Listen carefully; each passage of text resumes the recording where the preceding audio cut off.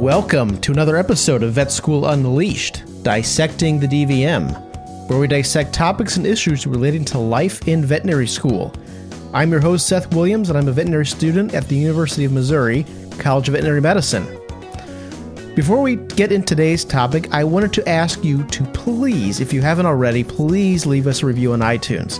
Reviews are a really great way to help me find out what you like about the podcast.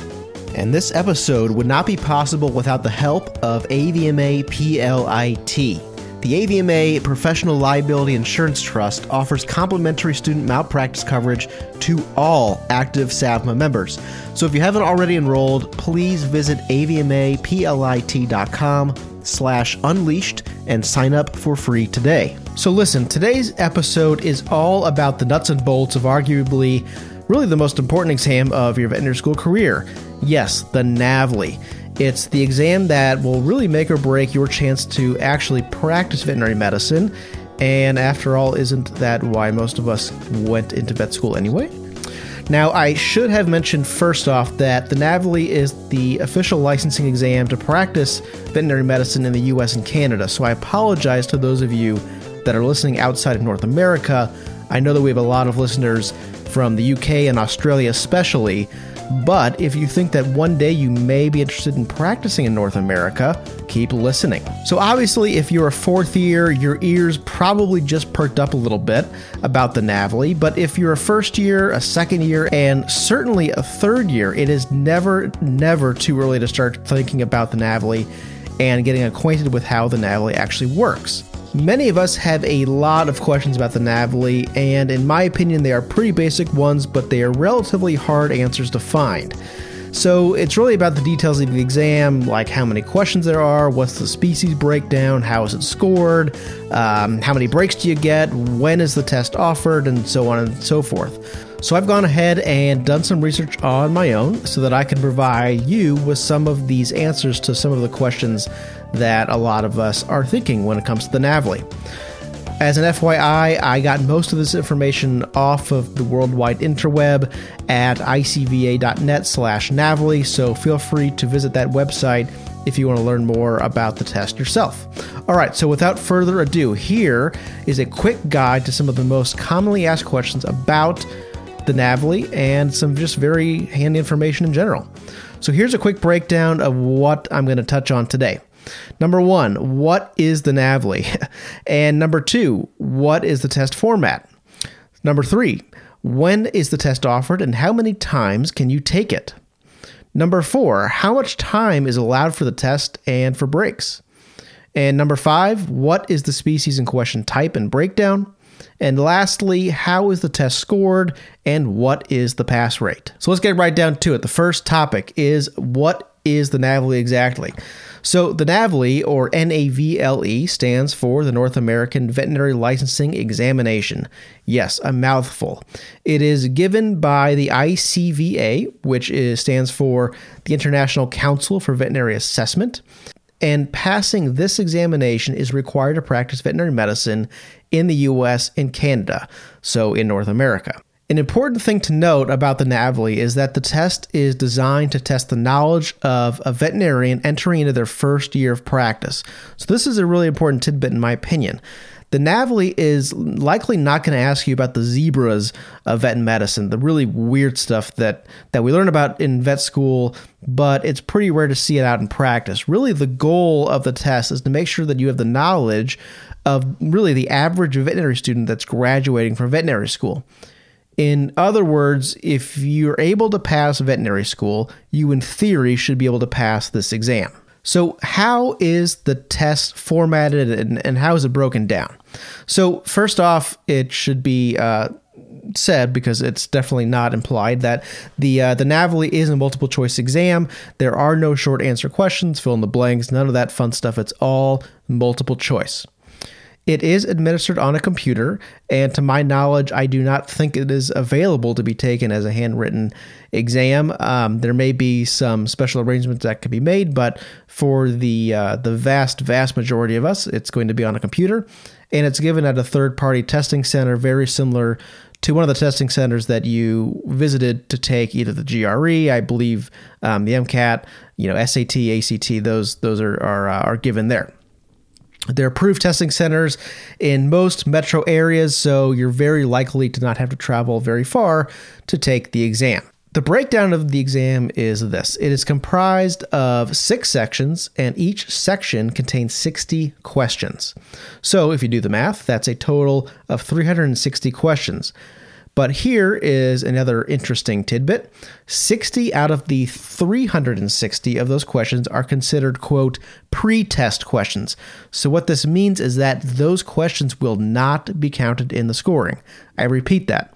60 of the 360 questions are not included in the scoring. These are really just test questions that are given by the people that write the exam to see if the questions can be used on future exams. Now, the other thing to note is that these quote-unquote pre-test questions will not be specifically labeled during the exam, so they'll be mixed in with the rest of the questions. In other words, you will have no idea which questions are these unscored questions. So when you're going through it, just if you think you're totally stumped on a question, just wishful thinking that's going to be a thrown out question anyways. All right. And when is the test offered? How many times can you take it? So the NAVLE is only offered 2 times in a calendar year. The first time in the cycle is November and December, and then is offered again later in April, the following spring. So definitely the vast majority of students pass in either their first or second attempt, but you may take the NAVLE up to 5 different times. Now here is the caveat.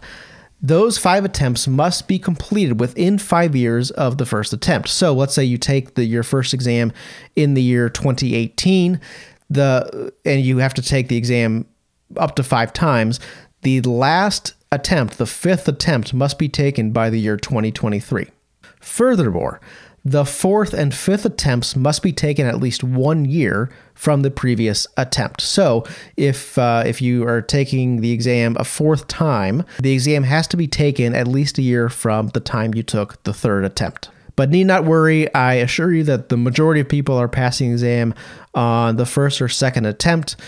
You can definitely check with your college or your university about the pass rates. Those numbers should be pretty readily available, and you may be pleasantly surprised at what those pass rates are. So that should give you a little bit more confidence as you prep for the exam. On to the next topic, which is the time allowed. So this gets a little bit muddy, so try to follow. I'll try to list this out as clearly as possible. So, like I mentioned before, there are 6 sections, 60 questions each. So each of those sections, each of the 6, you will have 65 minutes to complete.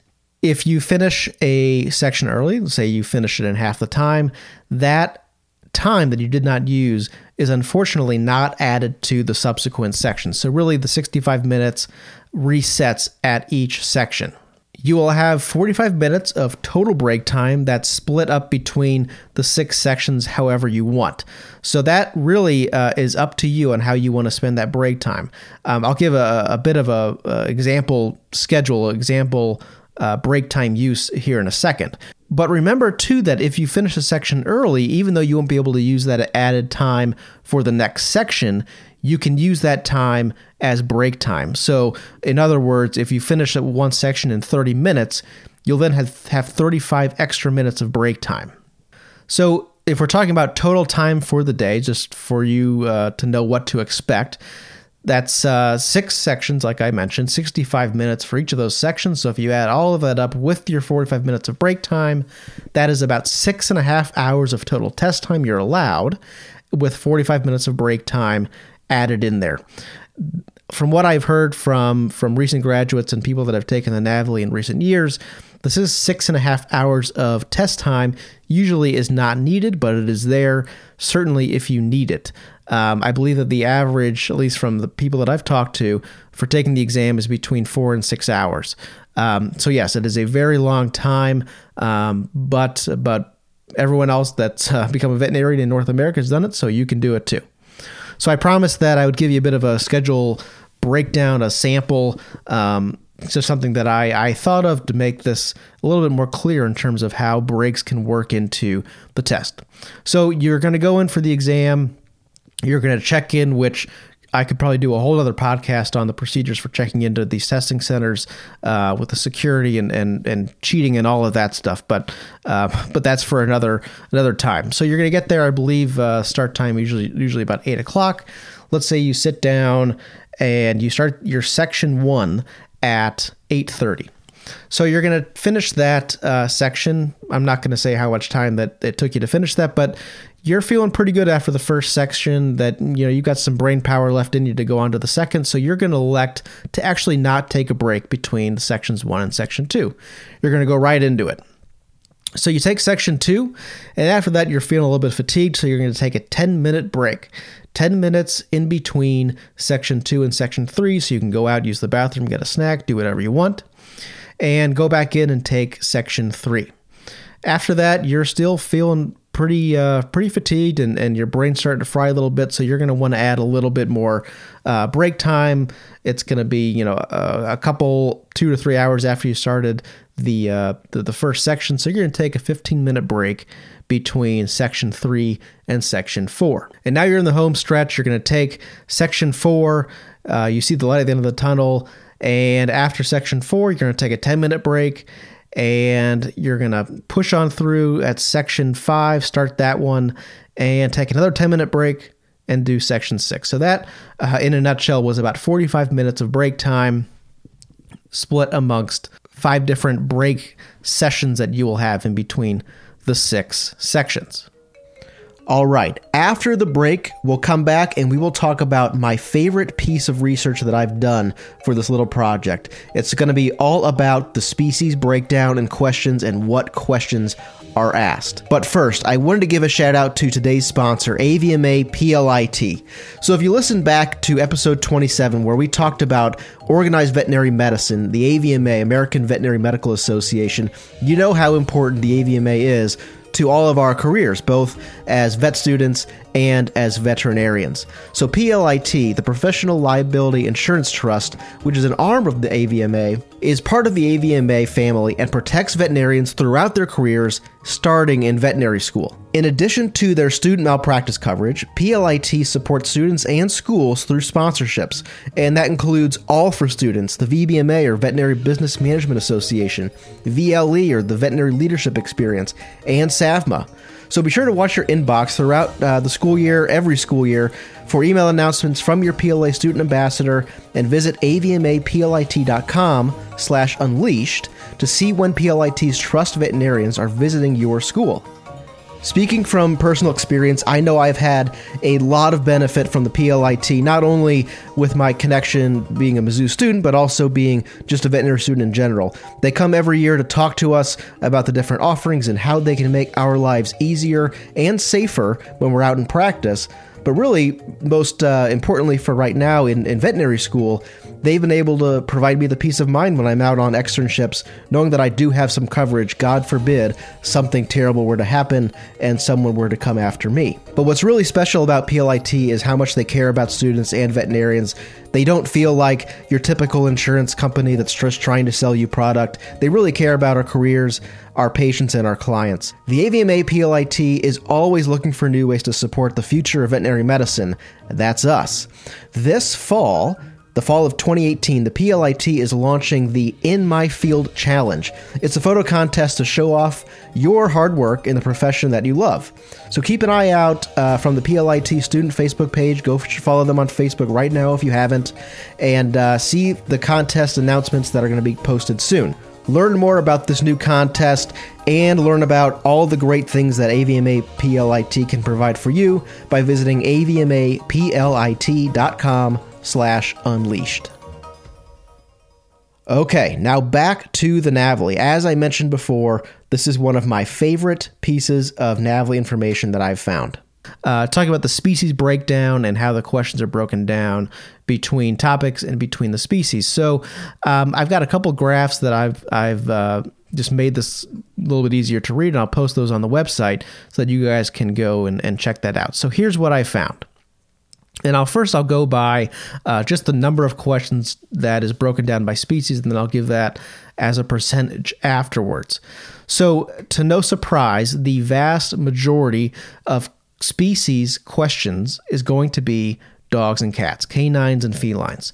So, out of the 360 questions, the NAVLE actually publicizes that 70 of those questions are dog and 68 of those questions are feline. The next two most frequently asked species, not too much of a surprise, is equine and bovine. So the numbers, 47 questions for horses and 45 questions for cattle.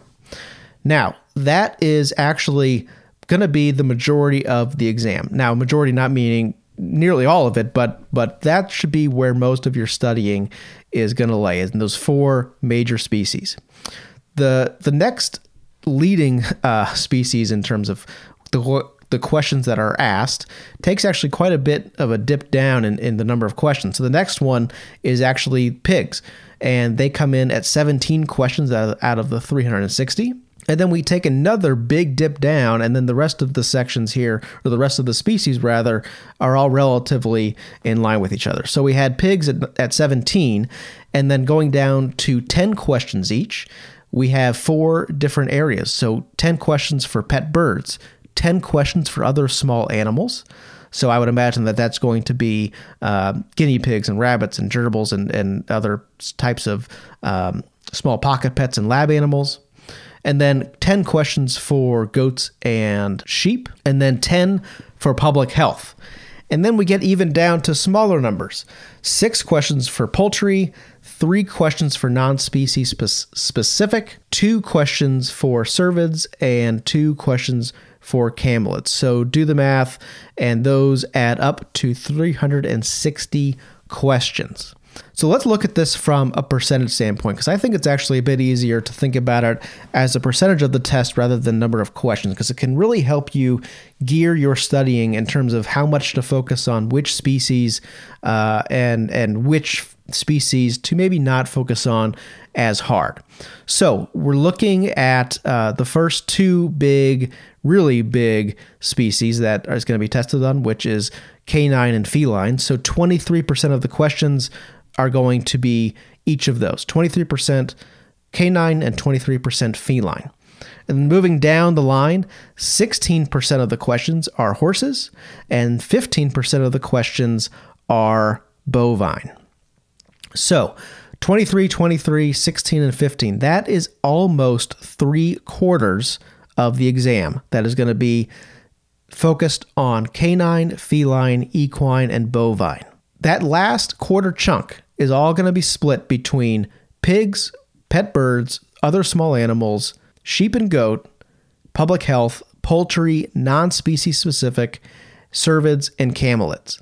So I know that, personally speaking, and I've spoken to a lot of friends about this, that when we get questions on Vet Prep or Zuku about pigs especially and chickens, those are like the 2 most annoying questions to get, because a lot of us are not nearly as familiar with those 2 areas of veterinary medicine as, say, small animal, food animal, and equine. But rest assured, if you did not even know a single thing about pigs or poultry, which I assure you is not the case, you'll at least get a few questions right on those species. Pigs, for example, only account for 6% of the exam, poultry only 2%. So what I'm saying here is that, yes, you're going to spend probably a lot of time studying pigs and poultry because you may not feel as comfortable or confident in those areas.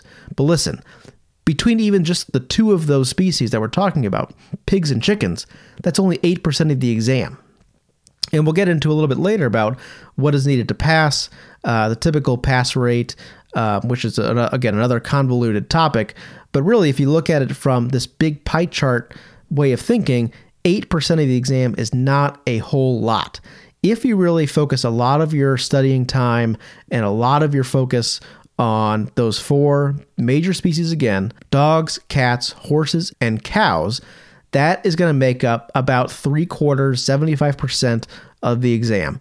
So that has kind of changed my mentality in terms of studying, where I really want to focus on those 4 main areas. If I can feel pretty darn confident about those, then I think I'm going to do pretty well. And I think that can go for most people. Now, that's not to say that you should totally neglect these other areas of the exam that only account for 1, 2, 4% of the exam. So again, talking about camelids, public health, goats and sheep, and birds, pet birds, that is, just try not to worry so much about those species. So on how the questions are broken down within the species. So there's not a whole lot of information here about the exact topics, but they do group them into 3 major categories of how they ask the questions.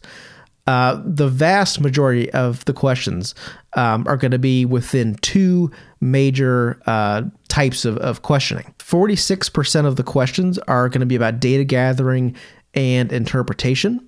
So I would anticipate getting a relatively short history about a case, maybe getting some clinical pathology data back, and using that to make an interpretation, a decision about the next step in care, et cetera, et cetera.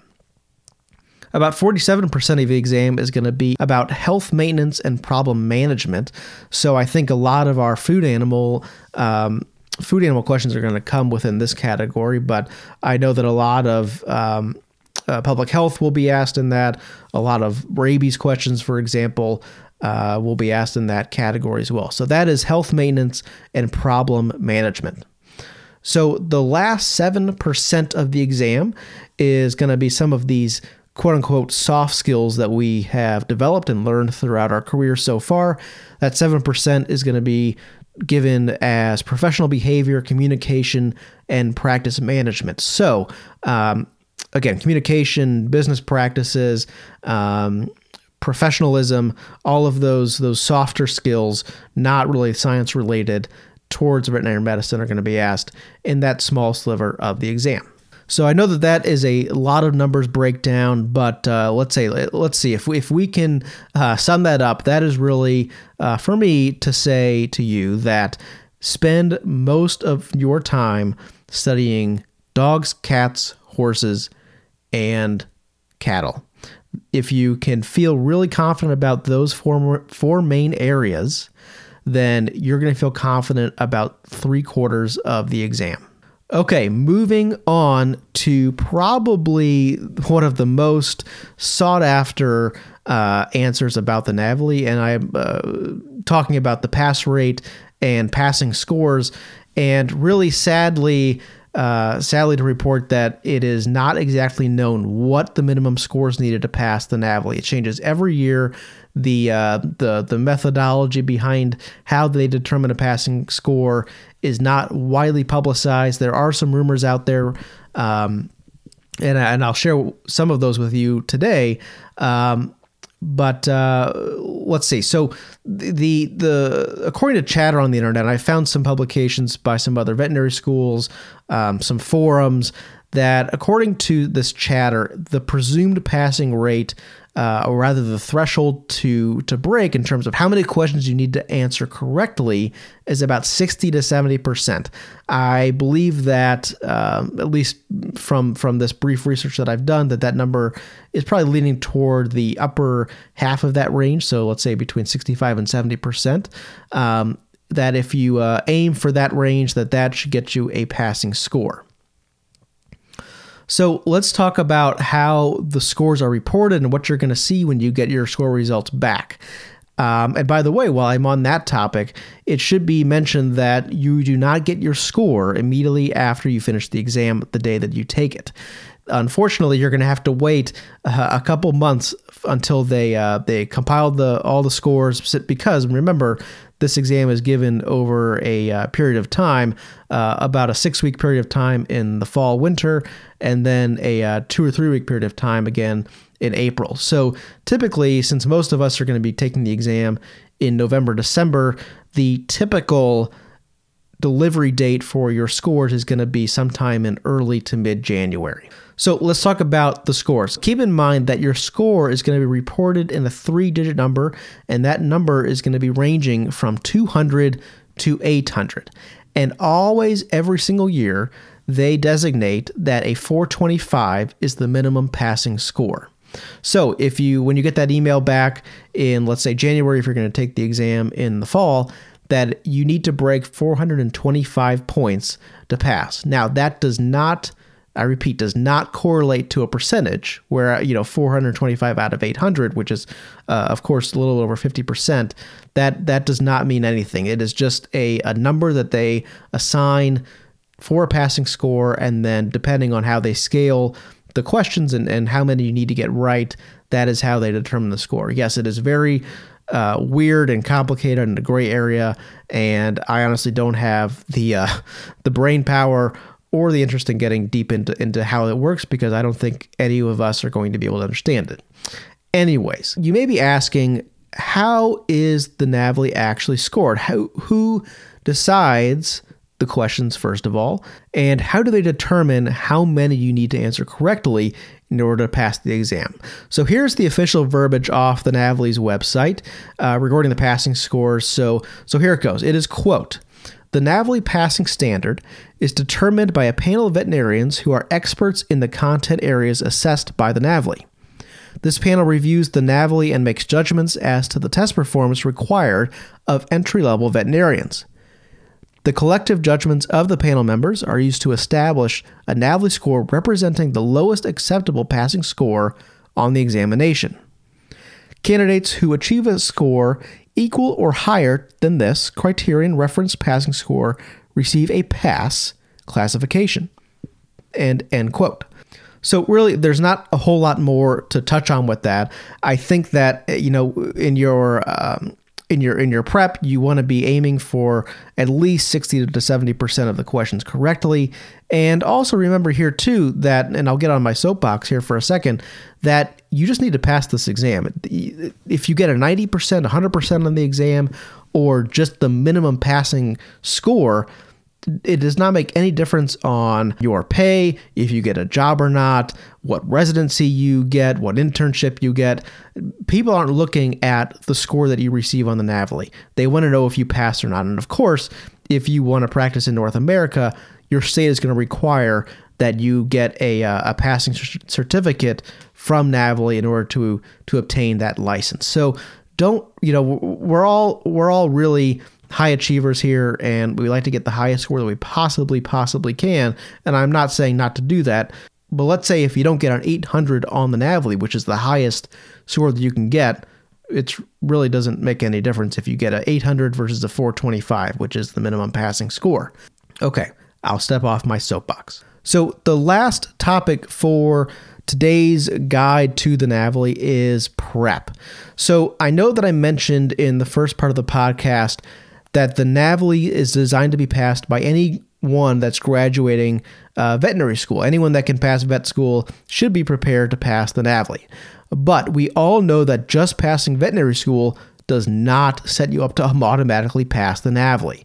For most of us, it's going to take months and months of prep to make sure that you're ready to pass the exam. Of course, this exam tests you over most of the knowledge that we've been given throughout vet school, and it is impossible to remember all of that from the first couple of days of vet school up until you take the exam in your fourth year.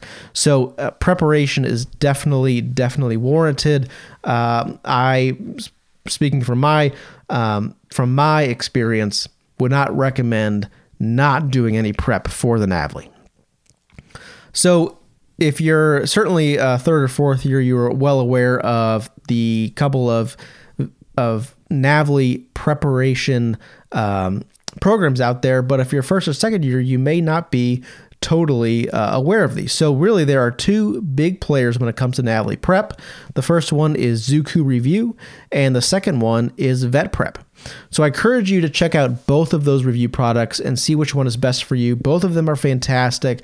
Both of them are similar in terms of the questions that they ask, how they prepare you for the exam. But they do differ in how they prepare you. From what I've heard, Zuku is much more visual, and Vet Prep is much more conventional in terms of just giving you some sample questions, using some Power Pages that they have compiled to focus on some hot topics and some frequently asked frequently asked topics on the NAVLE, but both are really great. Both are a bit different in terms of the learning style. So I encourage you to check out both of those when you're making the decision to choose a preparation product. So another thing you can do to prep for the exam, which is not really widely talked about, and these are a couple of things that you can do much closer to the exam, is provided by the ICVA. It's the parent organization that preps and provides the NAVLE. So here are the two things that you can do. First, there are 60 sample questions along with an answer key that's available on the ICVA website. And these questions, again, are samples and they are free to access on their website. So it's a really good way to get acquainted with how the NAVLE questions are structured, the type of questions that they may ask, and it'll also give you the answer key so you can learn a little bit about the content along the way. And the second tool that they have for you, also offered by the ICVA, are self-assessments that are available, again, on the ICVA website. Each of these self-assessments contains 200 questions, and it does cost $50 each for the assessment. You can take as many as you like. And from what I've heard from past graduates and people that have recently taken the NAVLE is that these assessments, while they do cost money, are a really, really great way to forecast your performance on the NAVLE. From what I've heard through the grapevine is that people that have taken these self-assessments within a month before taking the actual NAVLE, the score that they received on these self-assessments was pretty darn close to actually what they received on the NAVLE. So it's a really good way to assess how you are doing in your studying and maybe giving a bit of a semi-accurate forecast on how you'll do on the NAVLE. So it goes without saying that taking at least one of these assessments has been really highly recommended to me. I've not taken one of these assessments yet myself, but I do plan on taking at least one, probably about a month or so before my date for the NAVLE. So that does it for this little guide to the NAVLE. Hope that it provided you some information that you may have been wondering about and some information that may be a little bit hard to get hold of. So remember that you can find out more about the NAVLE on the ICV website at www.icva.net/NAVLE. That is NAVLE. And I will also post their extensive guide where I got most of this information for the podcast today about the test on the Vet School Unleashed website. Just go to this episode page. It'll be right there. And I'll also post the question breakdown so you can see that in a visual format as well. So with that, one more time, a huge thank you to today's sponsor, AVMA PLIT. If you're a SAFMA member and haven't already signed up for the PLIT's free student coverage, visit avmaplit.com/unleashed. Take advantage of this member benefit and enjoy the peace of mind during your clinical experiences. PLIT is protecting you through it all. Thank you for listening to the Vet School Unleashed podcast. Again, if you feel so inclined, I ask that you please leave us a review on Apple Podcasts or on iTunes and let us know what you think about the podcast. For resources and more information about the podcast, please check us out at www.vetschoolunleashed.com or find me on Instagram at SethTheAlmostVet or on Facebook. You can connect with me via email at seth@vetschoolunleashed.com. I would love to hear your thoughts about today's podcast and would also love to hear any suggestions or topics you'd want to hear us talk about. Even reach out if you want to be on the podcast yourself and share some insight of your own. Thanks again, and we will talk to you next time on Vet School Unleashed, dissecting the DVM.